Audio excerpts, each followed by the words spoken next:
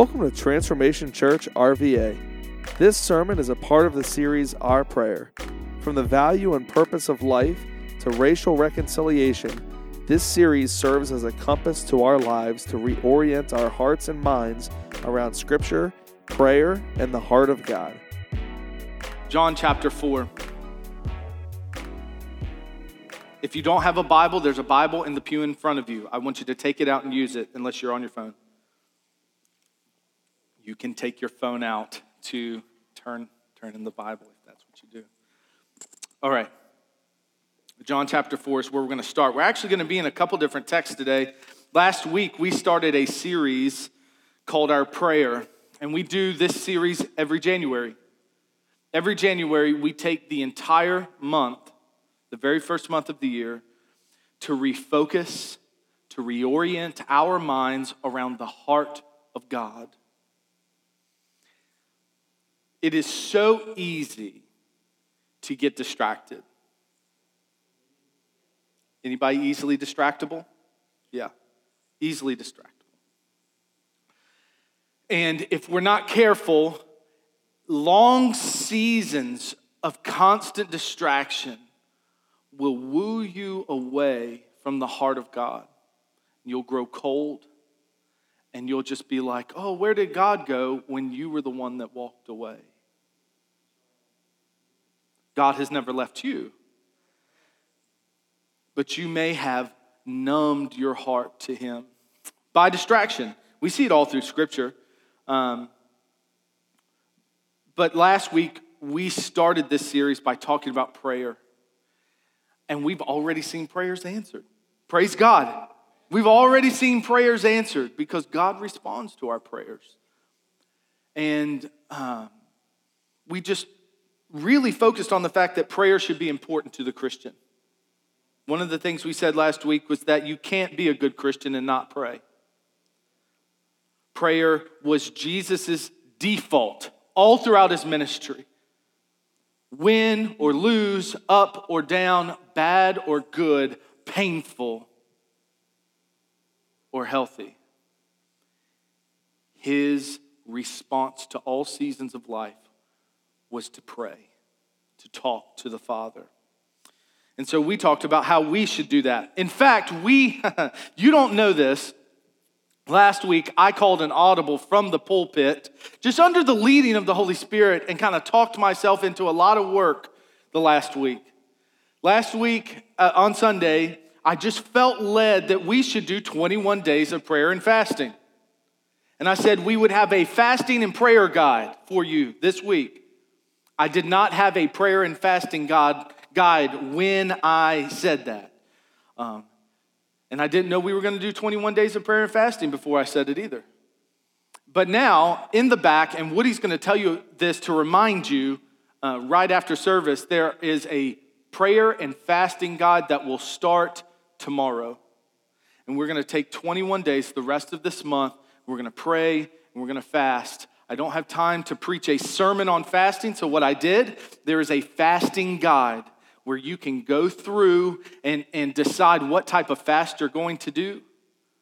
There's food fast, there's certain food fast, there's all foods, there's even in Daniel 6:18, you can see where we fast from distractions. So I don't know what that is for you. Get a packet. It will be online in an ebook form later today. So you can download it online as well. And man, I just encourage you to pray and fast with us. We want to see God do things that we have never seen before. And I promise I'm going to preach the sermon. But there's a story in the New Testament that I don't have the time to preach the whole thing, but basically, Jesus sent his disciples out to go do miracles, okay? He's also sent you out, but we'll cover that in a minute. He sent his disciples out to do miracles. Well, the disciples came upon a situation where they prayed for this little girl and nothing happened. Now, they had done miracles in the past. They had done all types of things. They had already done the things they were praying for.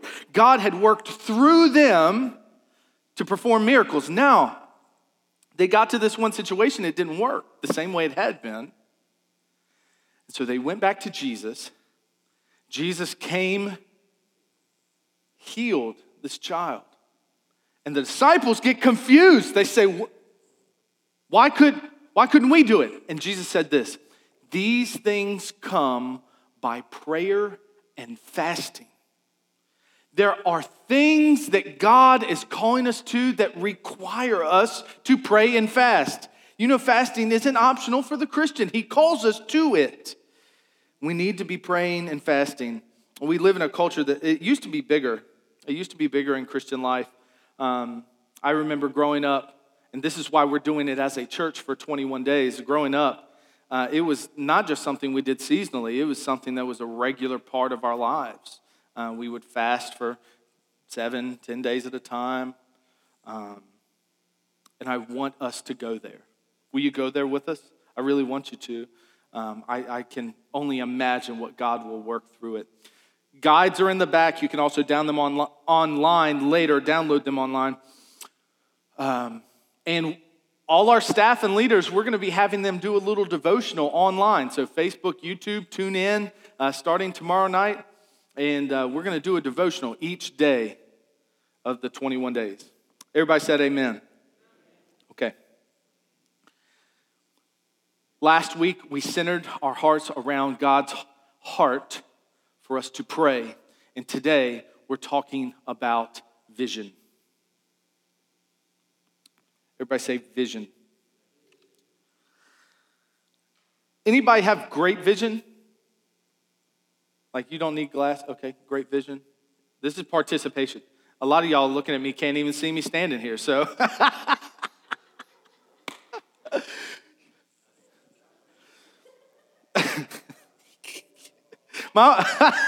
Hey, look, Woody, y'all don't see this behind the scenes stuff. Woody's he's closing our service here shortly. And at the end, we always do next steps. So what's your next step? And so I had Ian print out like a bullet point type thing for Woody, elder of elders, Woody Jones. And as he's typing it, I yell from my office, hey, Ian, make it as large as you can because he's blind as a bat. Can't see. Vision is important. Vision is important. And what Scripture would tell us is that without vision, the people perish. You ever been in, some of you may have been in churches like this before, where there just seems to be an aimlessness, like there's no vision, there's no focus. And so the church plateaus and many times even declines because there's no vision. And so I want to talk about the vision of Transformation Church today. It has not changed, but it is honed in over the years. And I want to talk about 3 things that define life here for us. If this is your first time here, this will help you get acquainted with what goes on here and what our passions are. And you'll see these, you should see these at other churches. And the very first thing is encounter. Everybody say encounter. The second is equip. Say equip. Equip. And number 3 is engage. They all start with E. It took me a long time. That wasn't as funny as I thought it was going to be. So let's start with encounter. All encounter, equip, engage. It used to be, what did it used to be? Reach, connect, share. When we relaunched the church, that's what it was. We've reshaped it, retooled it based on feedback we've gotten from our elders and from our staff into these 3 words. But encounter has always been one. We believe that when people encounter Jesus, things change. I heard it. See, it's already in the rhetoric. I want you guys to be able to repeat it. When you encounter Jesus, things change. And so I want to look at scripture here about this encounter. John chapter 4. And I want to look at a specific verse. So let me speed you up. Jesus is going from one place to another. Okay? At the beginning of chapter 4, it says, "Now Jesus learned that the Pharisees had heard that he was gaining and baptizing more disciples than John, although it in fact was not Jesus who baptized, but his disciples. So he left Judea and went back once more to Galilee." So he's on his way from Judea to Galilee, and what I can tell you is there is a particular path for Jewish people to go from Judea to Galilee. And it is a long one. Have you ever gone around your elbow to get to your fingers? Yeah. Men, you've done it, okay? You didn't ask for directions. You ended up in Minnesota. I get it. Been there. There is always a straight path, okay? There's a straighter path. For Jewish folks, you wouldn't take the straight path from Judea to Galilee. You know why? It would take you through Samaria.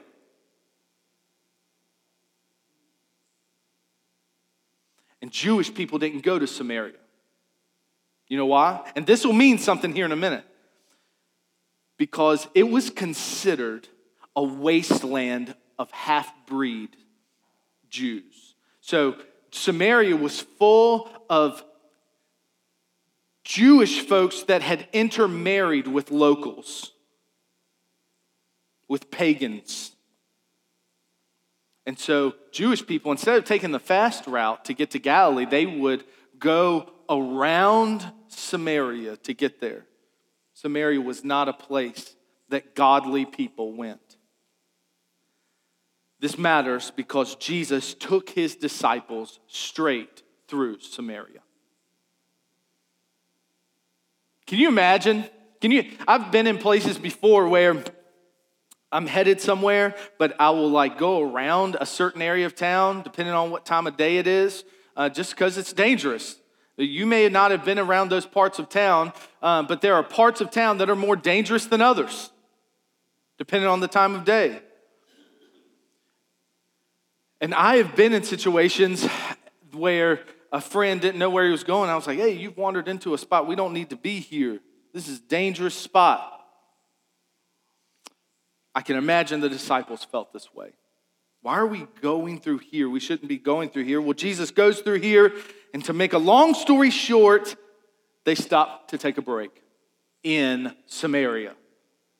They didn't travel just a little bit past it, just one more exit down. No, they stopped in Samaria, sat down by a well, and he sent his disciples into town. And while his disciples were in town, a woman approaches him, a Samaritan woman. And just to put it plainly, he read her mail. He read her mail.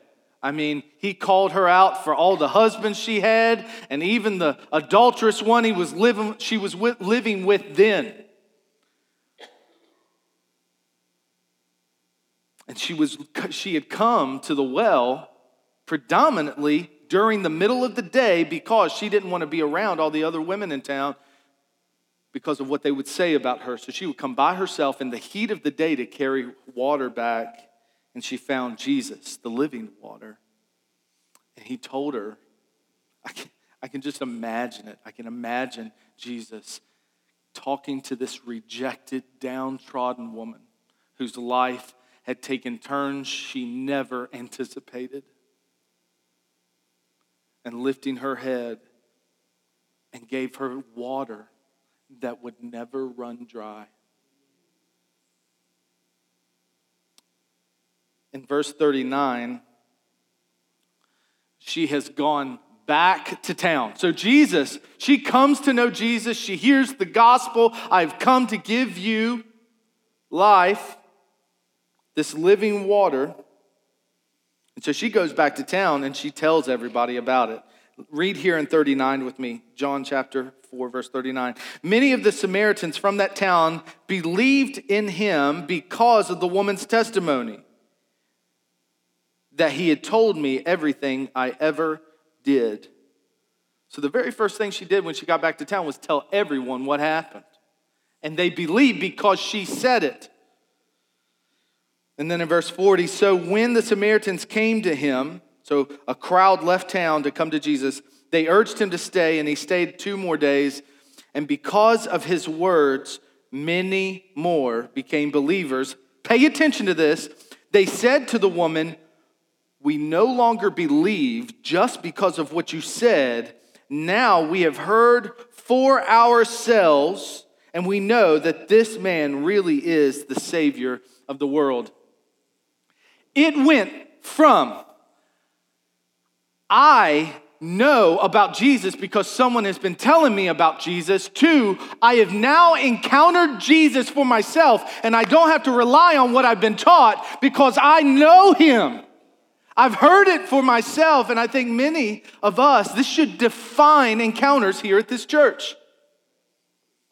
Because this woman's life turned 180 degrees when she encountered Jesus. People should come here and leave different. People should come here as they are, loved where they're at, and leave with a hope and a new passion and vigor that they never have experienced. That should define encounters here. They shouldn't find judgment. They shouldn't find glaring eyes. They should find a living water. This should define encounters at Transformation Church. This is part of our vision, that people would come here, and whether it's in the parking lot when they get waved and smiled at for the first time in weeks, or if they're watching online and they hear the good news of the gospel and their heart is brought alive in Christ. No matter what the encounter is, if it's in the cafe or the foyer, or if it's in small group or in a serve team, people should be encountering Jesus here. And their lives should be different.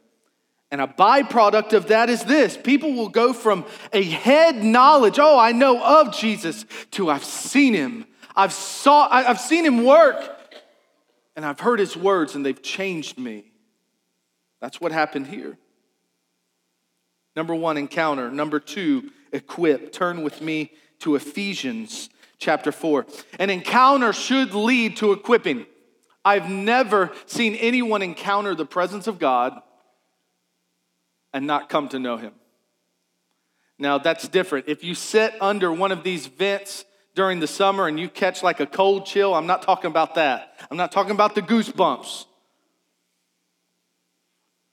I'm talking about encountering Jesus in such a way that now he is the Lord of your life and you're no longer the Lord of your life. Because you know you can come to church and have some of the feels and never actually know him. The Bible talks about it. Paul told Timothy, hey, there are going to be people that leave out from amongst your midst, but don't worry. They were never of us. They went out from among us because they were never of us. You can go and be a church goer, experience and even feel the presence of God and remain unchanged. I'm not talking about that. I'm talking about encountering Jesus. And all of a sudden, your desires are to obey him. A byproduct of encountering Jesus is we should be equipping. So we should be encountering Jesus, then we should be equipping. Read with me Ephesians chapter 4. I'm just going to start in verse 1 and read about 16 chapters. As a prisoner for the Lord, then, I urge you to live a life worthy of the calling you've received. Be completely humble and gentle and patient, bearing one another in love. Make every effort to keep unity of the Spirit through the bond of peace. There is one body and one Spirit, just as you were called to one hope when you were called, one Lord, one faith, one baptism, one God and Father of all, who is over all and through all and in all. Let me stop and give God a praise for just 2 seconds, because God is in all of it. Don't just run by this verse. One God, he is the Father of all, who is over all, through all, and in all. For those who think that God has somehow lost the election, or that God has somehow lost control of the country, or that God has somehow just backed away and that he's lost his sovereignty, he's not. He's still good and he's still God. Oh, I gotta calm down. He's in all, through all, over all. He is still king. I get excited. I get excited about that. I hope it excites you. Verse 7, but to each one of us grace has been given as Christ appointed it. This is why it says, when he ascended on high, he took many captives and gave gifts to his people. Let's skip down here a little bit.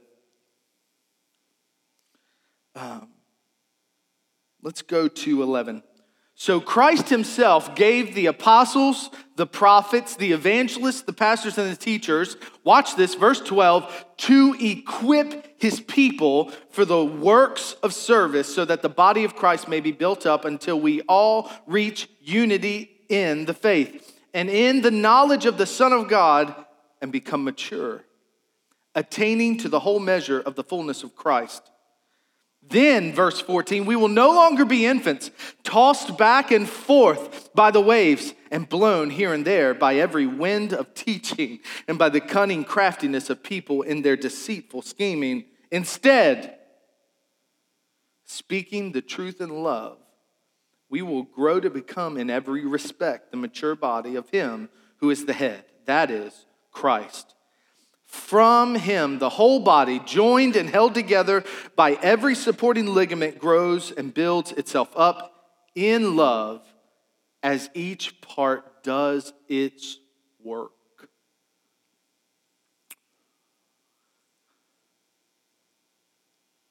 Not only should people encounter Jesus here and leave different, and this isn't, I'm not just talking salvifically or soteriology-wise, like getting saved. I'm just talking about even people who have served him for 50 years. You should come here and leave different.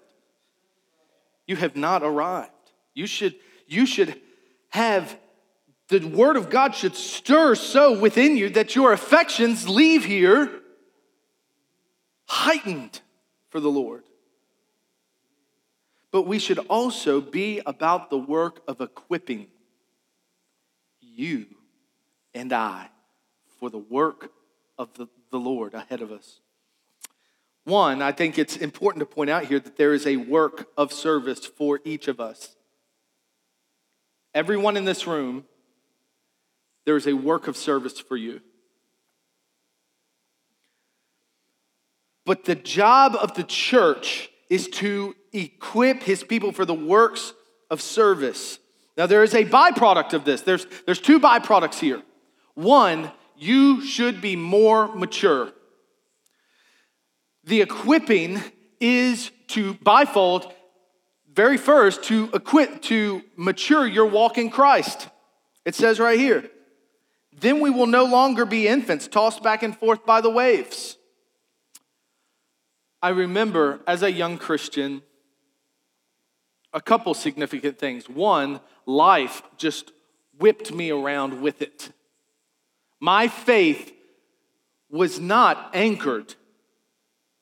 My faith drifted with my own emotions and my own experiences. And the other thing that I noticed is that as I was growing in Christ, I found myself chasing after the newest fads of Christian teaching. Oh, well, this seems cool, or this feels better to me. Like it wasn't a drawing towards the Word of God. It was a drawing towards what made me feel better.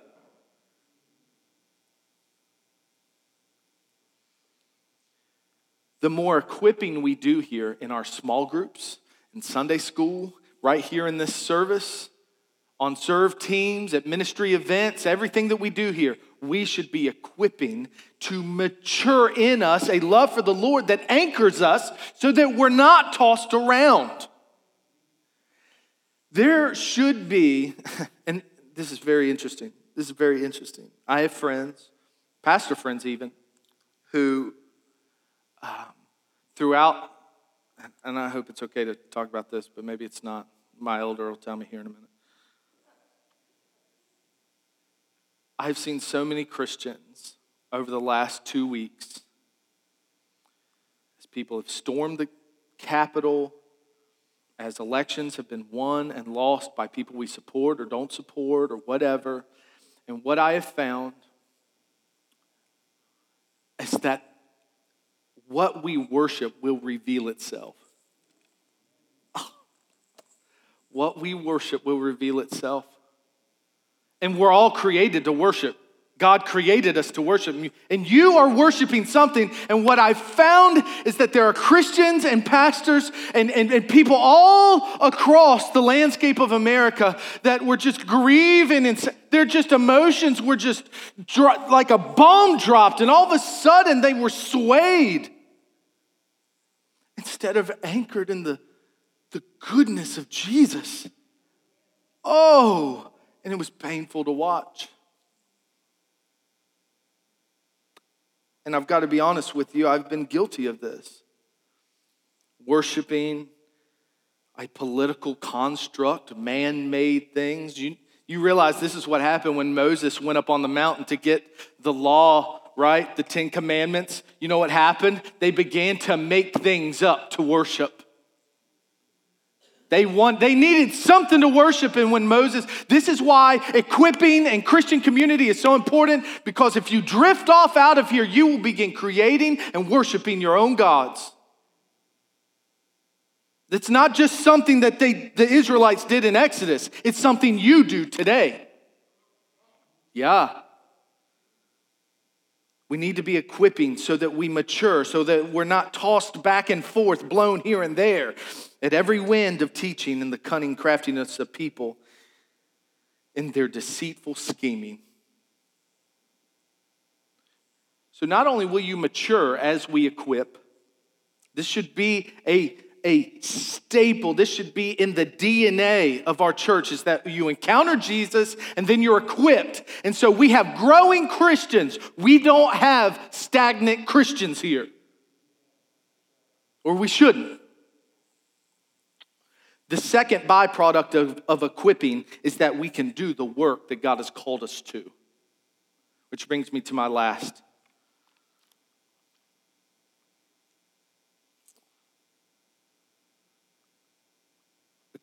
Encounter, equip, engage. Go with me to Acts chapter 1.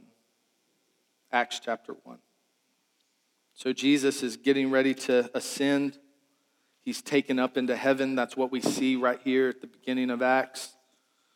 He's died on the cross. He's rose again, and he's giving some final teaching here final instruction to his disciples.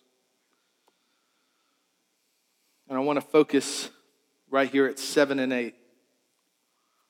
Well, let's start in 6. Then they gathered around him, his disciples gathered around him and asked him, Lord, are you at this time going to restore the kingdom to Israel?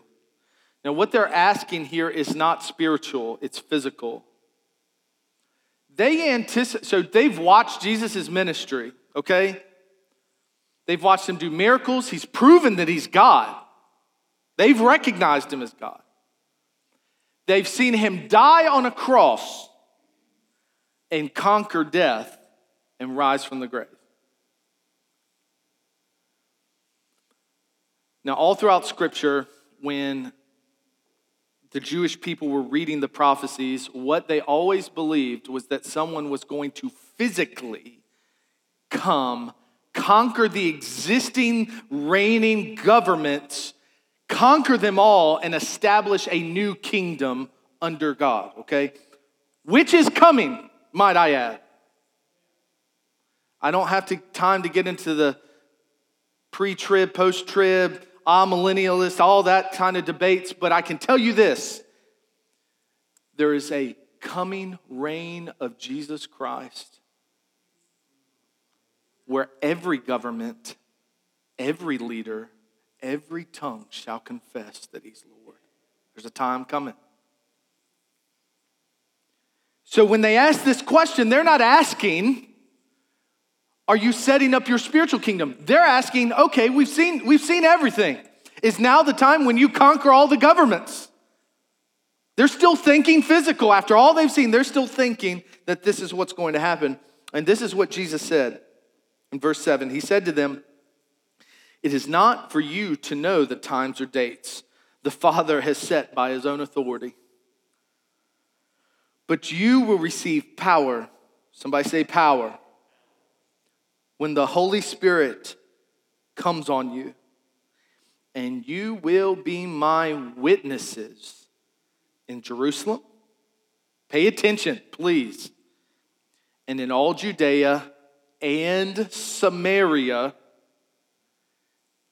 and to the ends of the earth. The progress of the spread of the gospel message from Jerusalem to Judea to Samaria to the ends of the earth, first of all, is Luke. Luke is the author of Acts. This is Luke laying out a kind of timeline by which he goes through the book of Acts. Chapters 1 through 7 cover Jerusalem's ministry, and then 8 through 12 speak of the gospel in Judea and Samaria. And then 13 through the end in 28, it covers the mission through the end of the earth, to the ends of the earth. But there's also Jesus saying something very specific to them. Think about when they heard each of these names. Jerusalem was where Jesus was executed by the word of an angry mob. Judea rejected his ministry. They rejected him. Samaria, we've already talked about. It's an impure place. And then the uttermost parts of the earth, the Gentile. So if you weren't Jewish, you were Gentile. Gentiles were seen by some Jews of that day as nothing better than fuel for the fires of hell.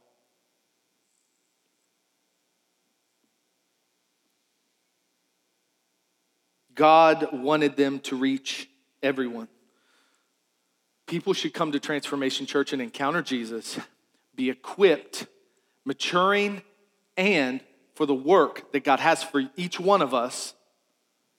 But then we should be engaged in the ministry to which he has called us, the mission to which he's called us. In Jerusalem, so right here around town. In Judea, even where we have been rejected. And even in Samaria, the places we don't want to go. The people we don't want to witness to.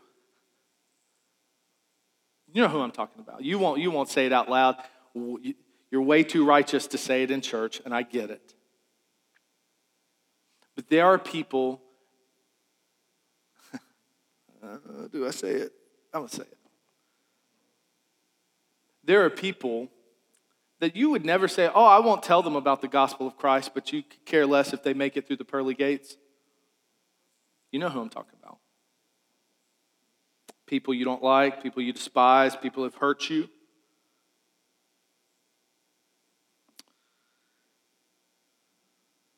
Man, I've even seen it on social media and news reports. I've even heard pastors say, hey, if you're a Democrat, you're not welcome in this church.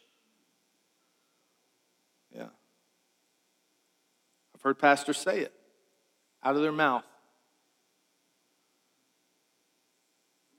The Lord can't save a Democrat. I've heard that. And I don't try and get political from the pulpit, but let me tell you something. I don't care where you agree or disagree politically. The call of God, the kingdom of God, is above and over all of it. It trumps. You like how I didn't know that was coming, but I said it trumps everything else.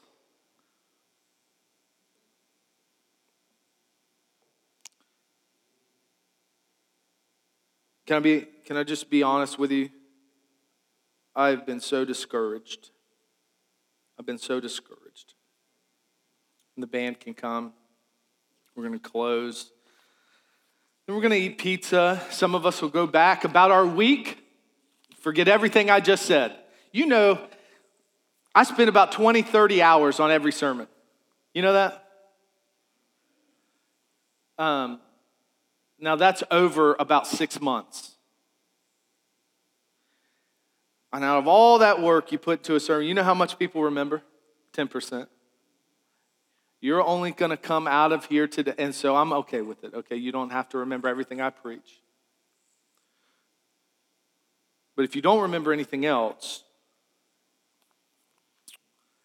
you shouldn't be depending on my preaching anyway. It's right here. It's where this pastor leans. It gives me life. This Bible, it encourages me. It convicts me. It sends me to my knees. And I've been discouraged because I've seen so many people leaning on everything but this right here. They've leaned on their education. They've leaned on their charisma. They've leaned on their talents. They've leaned on their political views. They've leaned on political figures. They've leaned in every way but to the cross. In every way but to His Word. And I must tell you today, as your pastor, who, look, I love you. All else that you lean on will fail. What's that song? On Christ the solid rock I stand. All other ground is sinking sand. You remember that song? All other ground is sinking sand.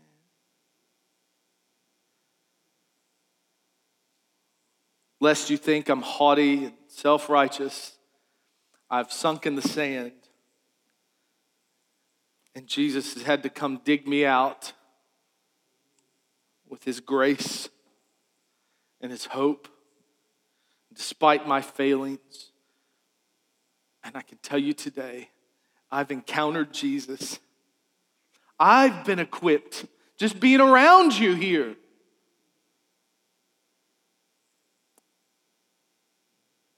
And I've never been more passionate about engaging in the mission of God than I have the last 6 months to a year. I have seen God working through you in ways I didn't even know was possible. I've seen God do things because of your faithfulness in obeying the call to see people from far and wide come to know His love. That is the vision of our church. To encounter Him, to be equipped for the ministry and maturing, and to engage in the mission. Say it with me. Encounter, equip, engage. Thanks for streaming this audio from Transformation Church RVA, located in Richmond, Virginia. For more information, check out our website at www.transformationrva.com.